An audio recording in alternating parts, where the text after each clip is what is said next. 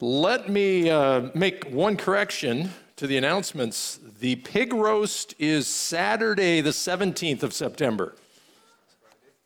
Not Friday the 23rd, Saturday the 17th. Let me make a comment about this. I am very happy that I'm in a church where the men read the Bible, because obviously most of our men have read in Acts where Peter's given a vision and a sheet comes down and God shows him the food that he has provided to people and said, do not call anything unclean that I've made clean, because the amount of pork the men in this church eat is amazing. It's scary, in fact.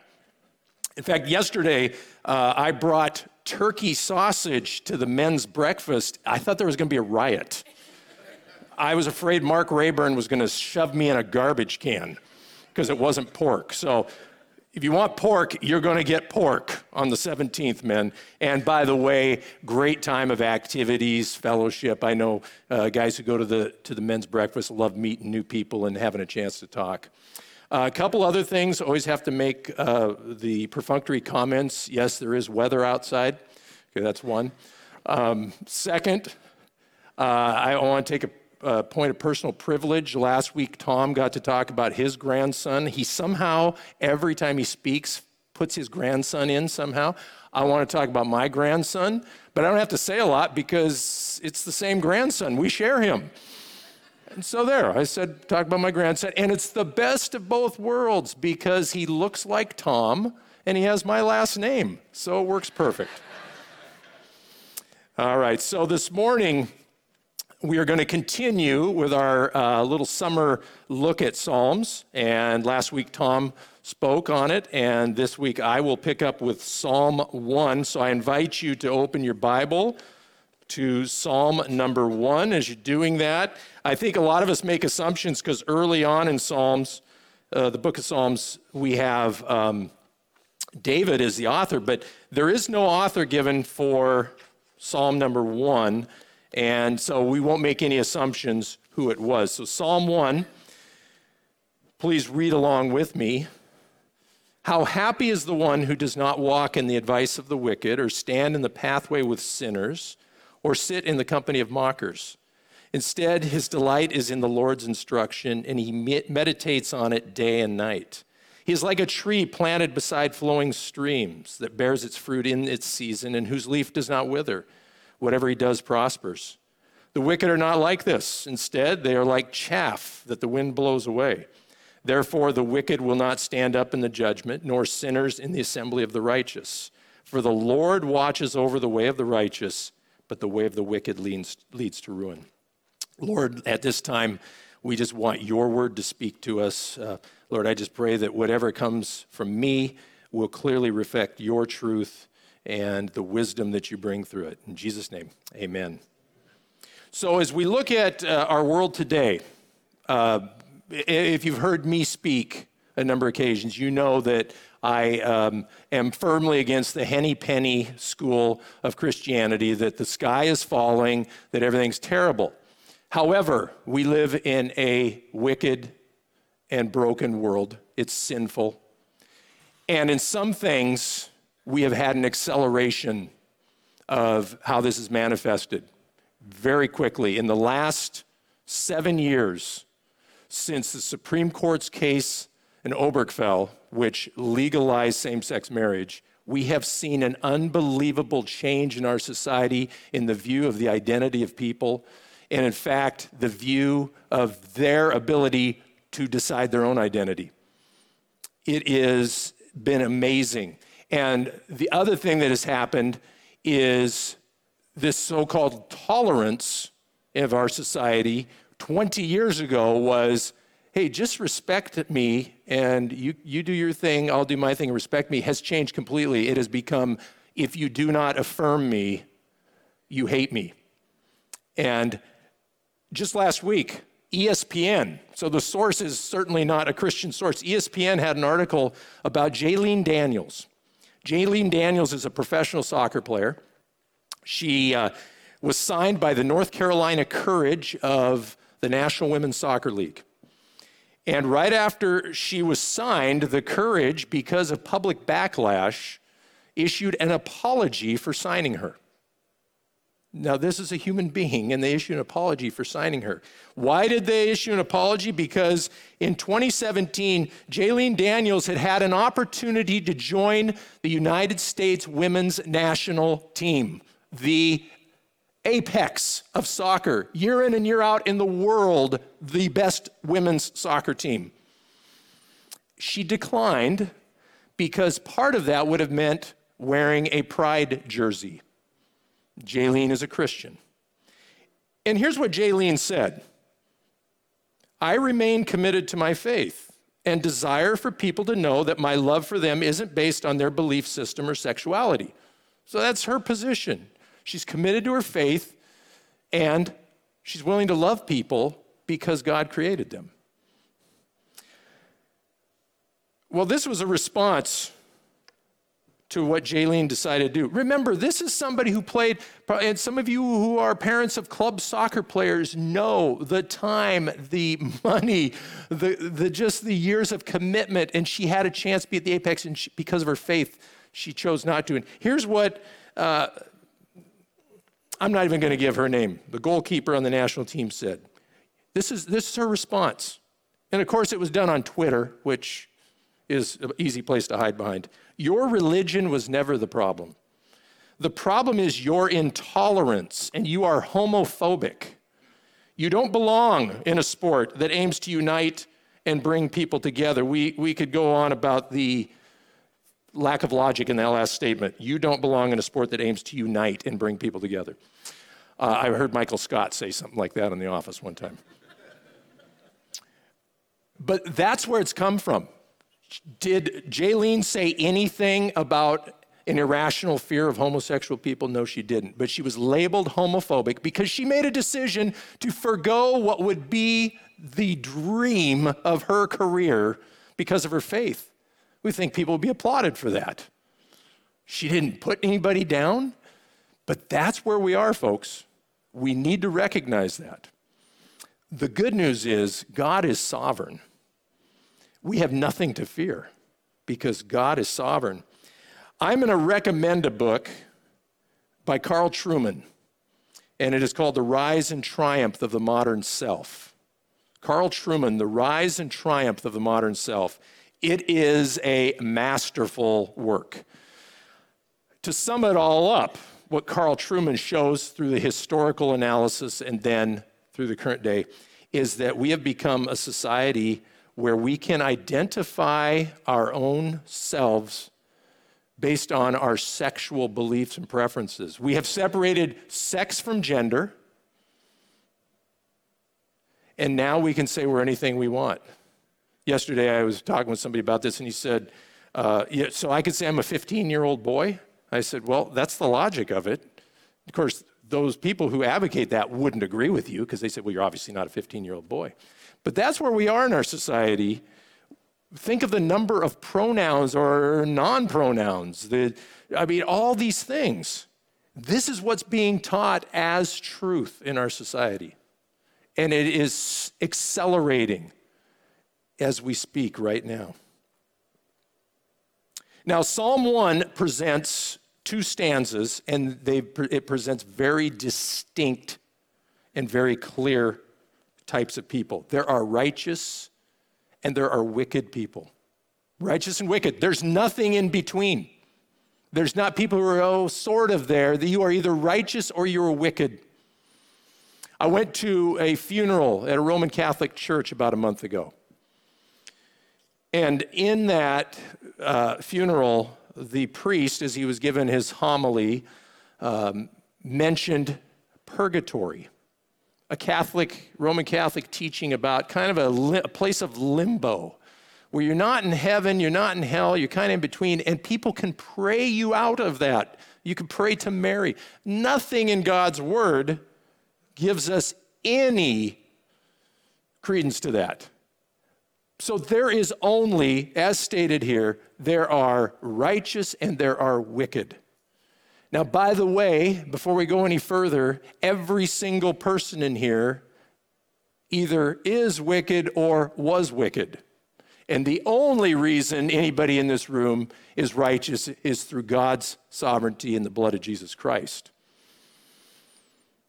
So, Psalm 1, verse 1, the blessing of don't. Yeah, it's a negative term, but God gives us the negatives so we can be blessed. Notice it starts out with the happy, how happy is the one? How happy. Many translations will show blessed. Some of you are looking at right now, blessed. It doesn't matter, it's the same thing. This is a deep-seated joy.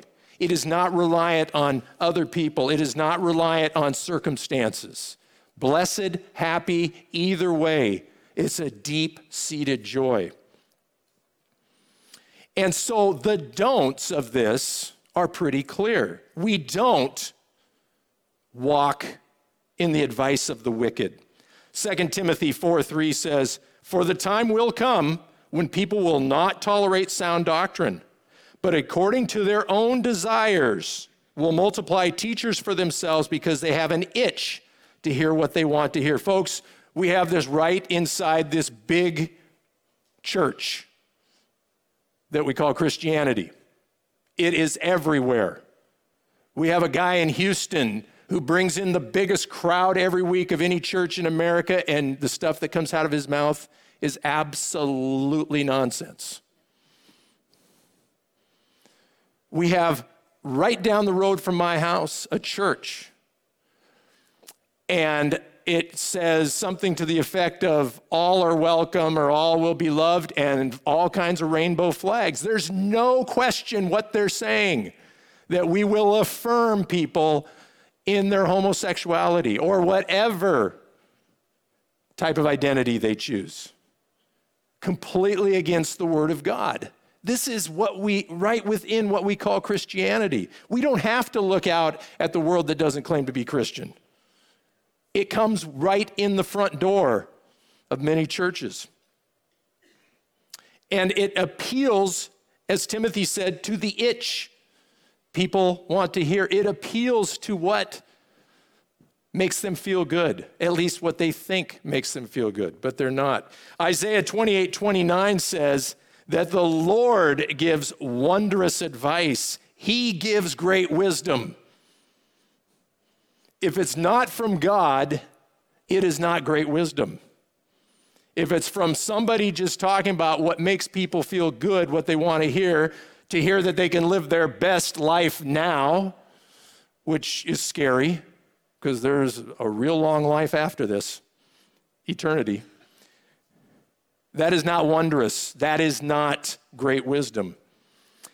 The second don't is we don't stand in the pathway with sinners. In the news just last week, this, by the way, from King 5. Again, we can't claim, this is just a Christian outlet that's trying to promote something. King 5 told the story of a situation at Seattle Pacific University. Maybe some of you have heard about this.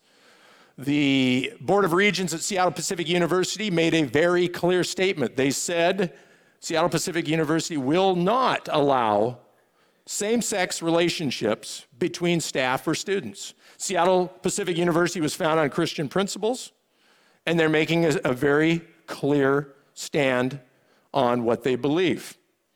Well, this caused a big uproar. At the commencement ceremonies this last June, students walked up, and instead of shaking hands with the president, they handed the president a pride flag. Well, it went further than that, because the Attorney General, State Attorney General, is investigating Seattle Pacific University now for discrimination. Now, this is a private institution. They are following their very clear religious beliefs, yet they are being investigated for discrimination because they say that employees cannot be involved in same-sex relationships. If they can go after Seattle Pacific University, how soon till they start looking at churches? Now, this might get all the way to the Supreme Court, and the Supreme Court would strike it down and say no. But still, this is the society we're in right now. But standing in the pathway with sinners, here was a quote from a student activist on campus. And this is where we go to. We have so many students and staff and faculty who are Christian and who also want this policy to change, so it's really not an issue of Christianity or religious freedom. So for SPU to take that approach is extremely contradictory to the university atmosphere itself. So it just shows that they have their view of what they think is the right way to practice Christianity, and they're doing that on a campus that's supposed to praise all ways of doing Christianity. You get that? There it is. There is the climate. There is the atmosphere in our society. Praise all. You're supposed to praise all ways of doing Christianity, whatever that may mean. Now, this young lady, we should be praying for her and others like her who have these beliefs because they are completely misguided. They are not following the Word of God. They are standing in the pathway of sinners. In fact, I'm sure they like to quote Jesus a lot when it suits their needs for love and things like that. But Jesus said in Matthew 7:13 and 14, he said, "Enter through the narrow gate. For the gate is wide and the road broad that leads to destruction, and there are many who go through it. How narrow is the gate and difficult the road that leads to life, and few find it." That ought to be sobering. Few find it. Think of that quote. They're doing that on a campus that's supposed to praise all ways, the wide road. Jesus says no, there is a narrow road to him. And then our third don't is do not sit in the company of mockers. Most of you didn't know we were going to be doing this passage of Scripture, and we just sang that song. I was a mocker. I was a scoffer. Some of you have scoffer in there for mocker. Mocking God is as old as man himself. In the garden, Satan mocks God's word. And his mocking leads Adam and Eve to commit sin, in essence, mocking God's word about what he should do. In fact, God himself is mocked so often in our world.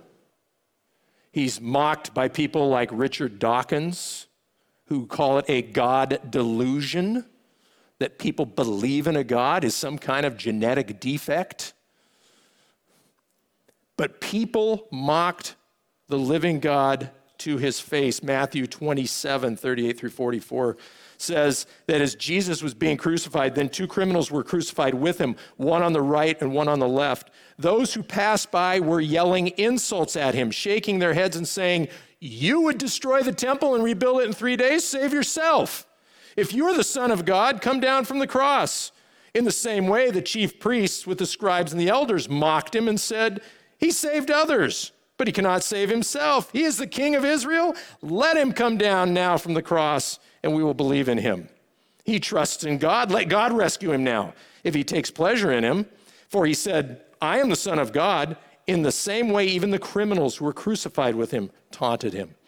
I mean, this is to the living God, to Jesus himself. He was mocked.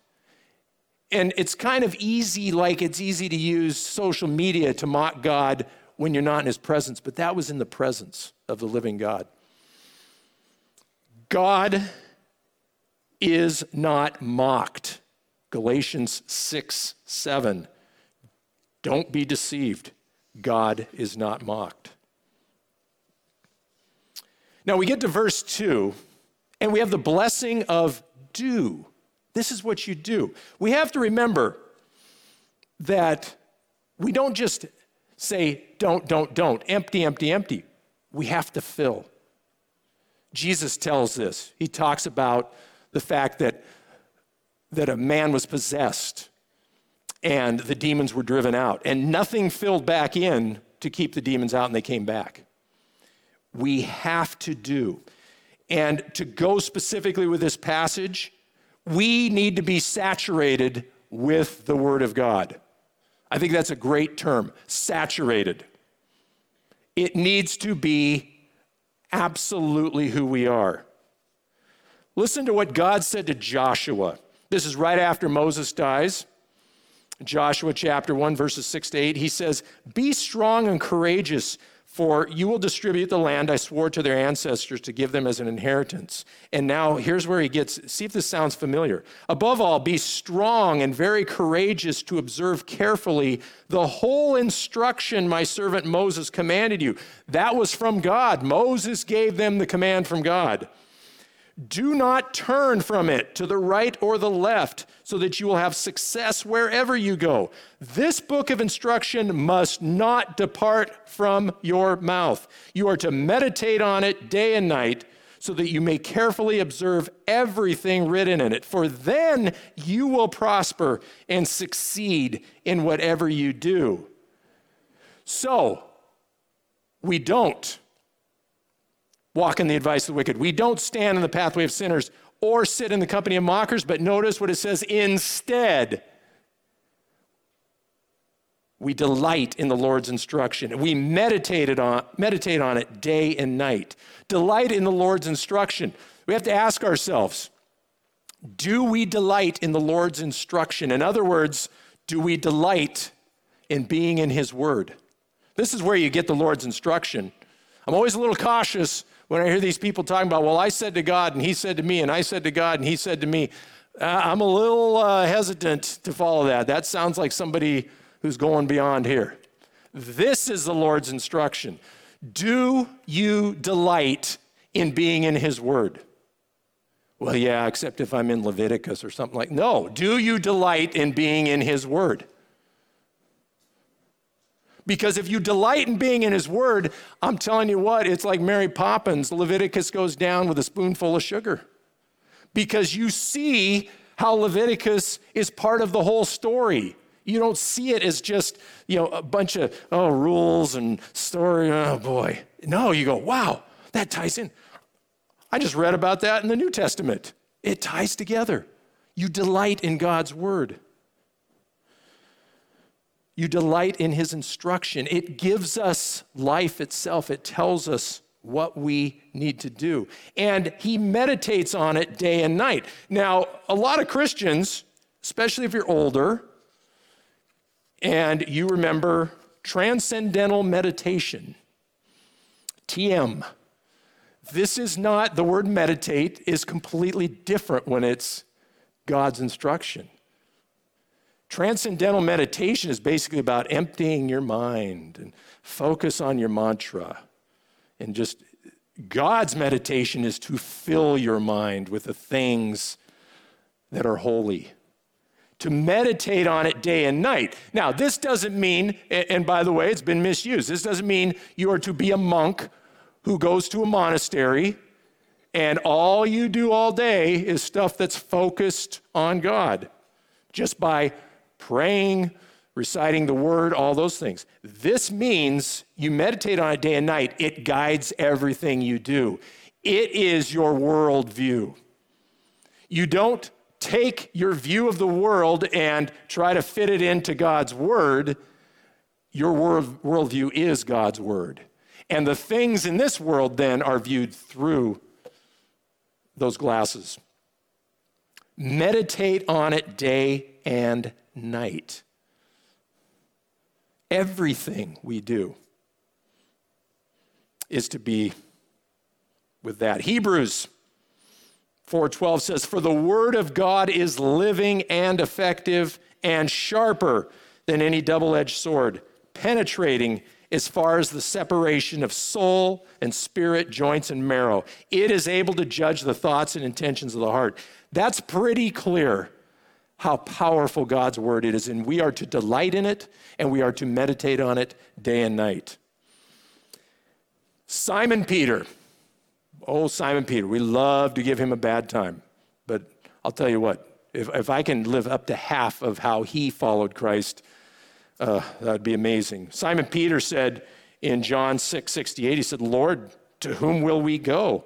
You have the words of eternal life." What comes from God, what Jesus spoke, is eternal life.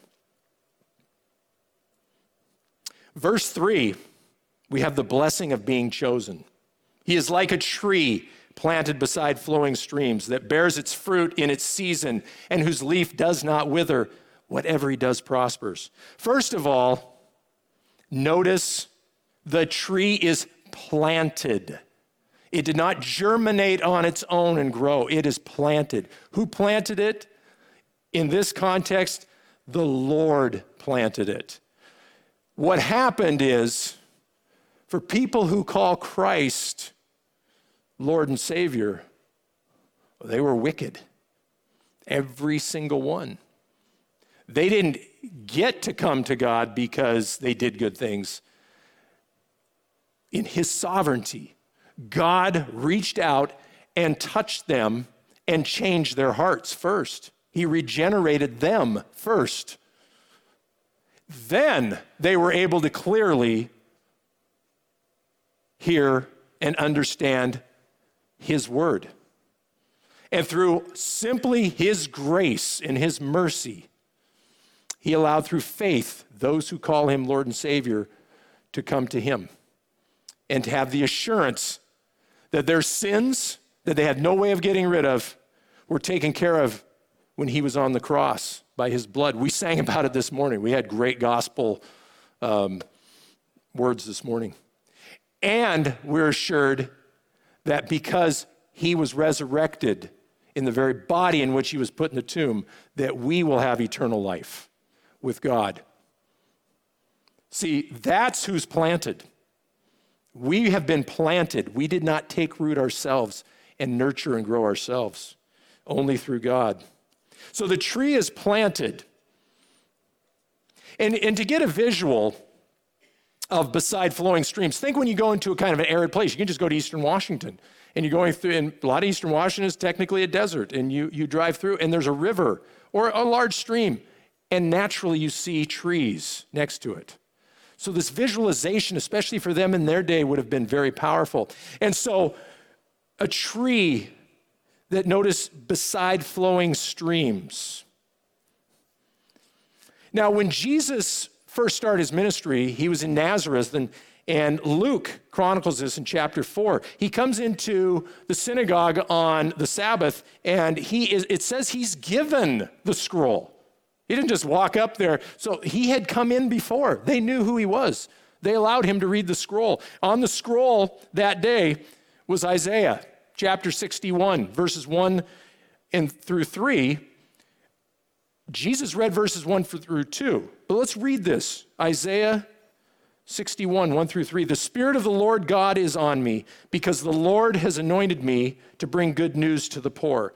He has sent me to heal the brokenhearted, to proclaim liberty to the captives and freedom to the prisoners, to proclaim the year of the Lord's favor and the day of our God's vengeance, to comfort all who mourn, to provide for those who mourn in Zion, to give them a crown of beauty instead of ashes, festive oil instead of mourning, and splendid clothes instead of despair. And then he finishes, verse 3 finishes with, and they will be called righteous trees. Those that are planted by the Lord to glorify him. Do you think maybe the writer of Psalms knew his scripture, knew the Lord's instruction? Because that's exactly what we read in Psalms. Isaiah is absolutely giving the Lord's word, planted by the Lord to glorify him beside flowing streams. Jeremiah in chapter 17, verse 7, 8 says, the person who trusts in the Lord, whose confidence indeed is in the Lord, is blessed. He will be like a tree planted by water. It sends its roots out toward a stream. It doesn't fear when heat comes, and its foliage remains green. It will not worry in a year of drought or cease producing fruit. The person who trusts in the Lord, whose confidence indeed is in the Lord, is blessed, just like that tree. You know, on the real personal level, as Jesus was going through Samaria and he met the woman at the well in John chapter 4, he made it very clear who is the source of that water.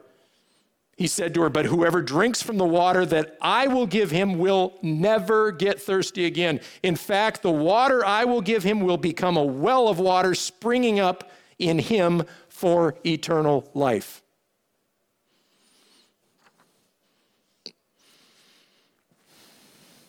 And then we will bear fruit.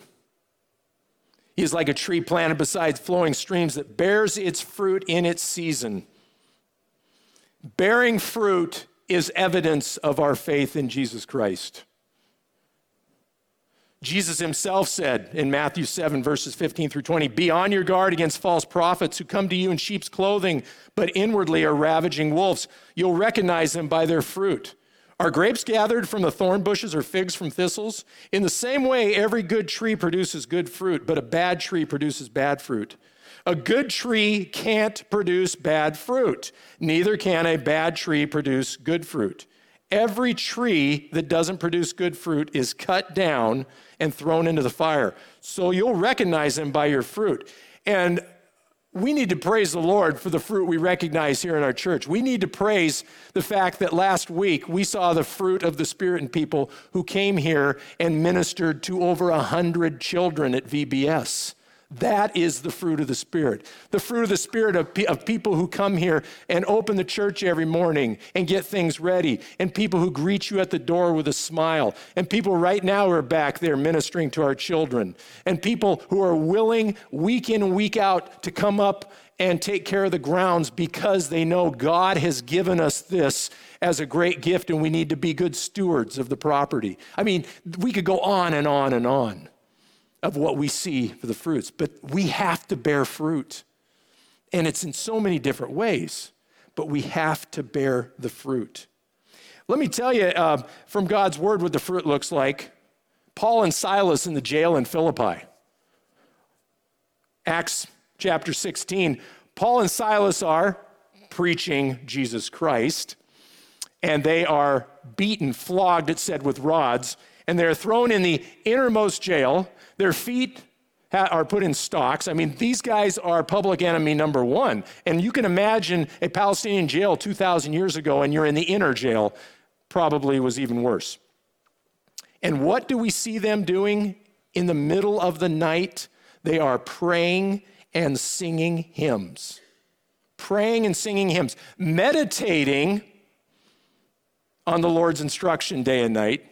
I mean, I don't know about you, but after taking a beating like that in a terrible place like that, I might just be trying to lick my wounds and hope I'll survive. No, they are praying and singing hymns, the fruit of the Spirit coming out, and the prisoners are listening. And in fact, when God, in his sovereignty, releases them, they don't leave the prison. They stay there because something else has to happen. The guard has to come back. And he's ready to kill himself because he knows he's failed. And they say, no, let's share something with you. And they share Jesus Christ with him, and he and his whole family come to Christ. Because of the fruit of two men who were persecuted, and they weren't prosecuted, they were persecuted, beaten, and left in terrible conditions, and were praising God in the midst of it. There's the fruit we need to look at. And notice finally that in verse 3, it does not wither. It's evergreen. And it says, whatever he does prospers right at the end. This is not the claim it gospel wealth that people say, oh, if you believe it and God owes it to you if you're faithful. No, it's not. It's talking about if you go back up, you prosper in the things that have been laid out. I think Paul and Silas were prospering, yet they were beaten and thrown in prison. They were prospering. It does not mean by the measure of this world when it says prosper. Now, we need to remember something though. And I love the way this was phrased. I got it from Steve Lawson. He says, we are to be insulated, but not isolated from the world. Okay, all of what we've been talking about is how we're insulated, but we're not isolated. That would contradict God's word, his instruction. Matthew chapter 28, the Great Commission. We just studied that not too long ago. John chapter 17, Jesus prays for us. And he says not to be removed from the world, but to be protected in the world by the Father. We are to be insulated, not isolated from the world. Now we get to verses 4 through 6, and this is the reality of judgment. There will be a judgment. Again, there are only the wicked and the righteous. And Jesus says in chapter 7 of Matthew, verses 21 through 23, not everyone who says to me, Lord, Lord, will enter the kingdom of heaven, but only the one who does the will of my Father in heaven. On that day, many will say to me, Lord, Lord, didn't we prophesy in your name, drive out demons in your name, and do many miracles in your name? Then I will announce to them, I never knew you. Depart from me, you lawbreakers. Now, we can't judge people's hearts, and we're not allowed to judge people and their salvation. But I'm reading those examples there, and I see those in popular Christian circles, the stuff said there, and it scares me because I say, I hope these people read God's word and understand it.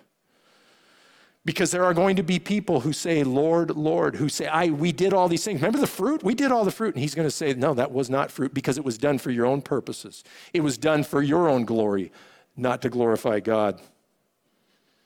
And Jesus also says in Matthew 12, verses 36 through 37, I tell you that on the day of judgment, people will have to account for every careless word they speak.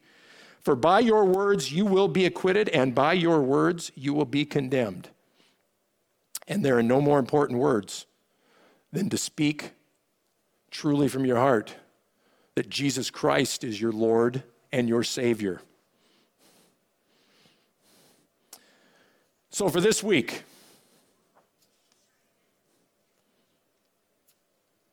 delight in the Lord's instruction and meditate on it day and night. It's as simple as that. Well, how can we do that? Well, some of it's discipline. It's called discipleship because it takes discipline. You have to be willing to do it. It's part of the faith part we get. You have to be willing to get up in the morning and go to God's word. Not just include God's word as part of what you're doing. I'm going to give you some practical recommendation. Take this thing. Nothing wrong with Bible apps. Absolutely nothing wrong. They have their use. But take this thing in the morning and put it in a different room. Turn it off. Come back. This isn't magic because it's in a book. But guess what? It's just you and God's word. He said, well, but sometimes I come into stuff and I Google it. Okay, good. Walk to the other room. Google it. All right. Walk back. Because I'm telling you from personal experience, I can get on an app in here and I start reading God's word and pretty soon I say, I wonder if the Mariners won last night. I'll just take a break. Yeah, there's a lot of people laughing because all of us know about that. Take the time separately. The Bible on audio, fantastic, but that cannot be driving in a car your only time with God's word. That should be supplemental. We've got to take time. We've got to take time with him. So this week, delight in his word and meditate on it day and night. We're going to close with prayer. And this morning, just as part of the reading I was doing, Psalm 119. And I'm going to read it, but I want us to make this our prayer this morning. Psalm 119, not the whole thing, don't worry. Some of you are going, he just said he's going to read it. Psalm 119, verse 65 through 72. Let's pray together. Lord, you have treated your servant well, just as you promised. Teach me good judgment and discernment, for I rely on your commands. Before I was afflicted, I went astray, but now I keep your word. You are good, and you do what is good. Teach me your statutes. The arrogant have smeared me with lies, but I obey your precepts with all my heart. Their hearts are hard and insensitive, but I delight in your instruction. It was good for me to be afflicted so that I could learn your statutes.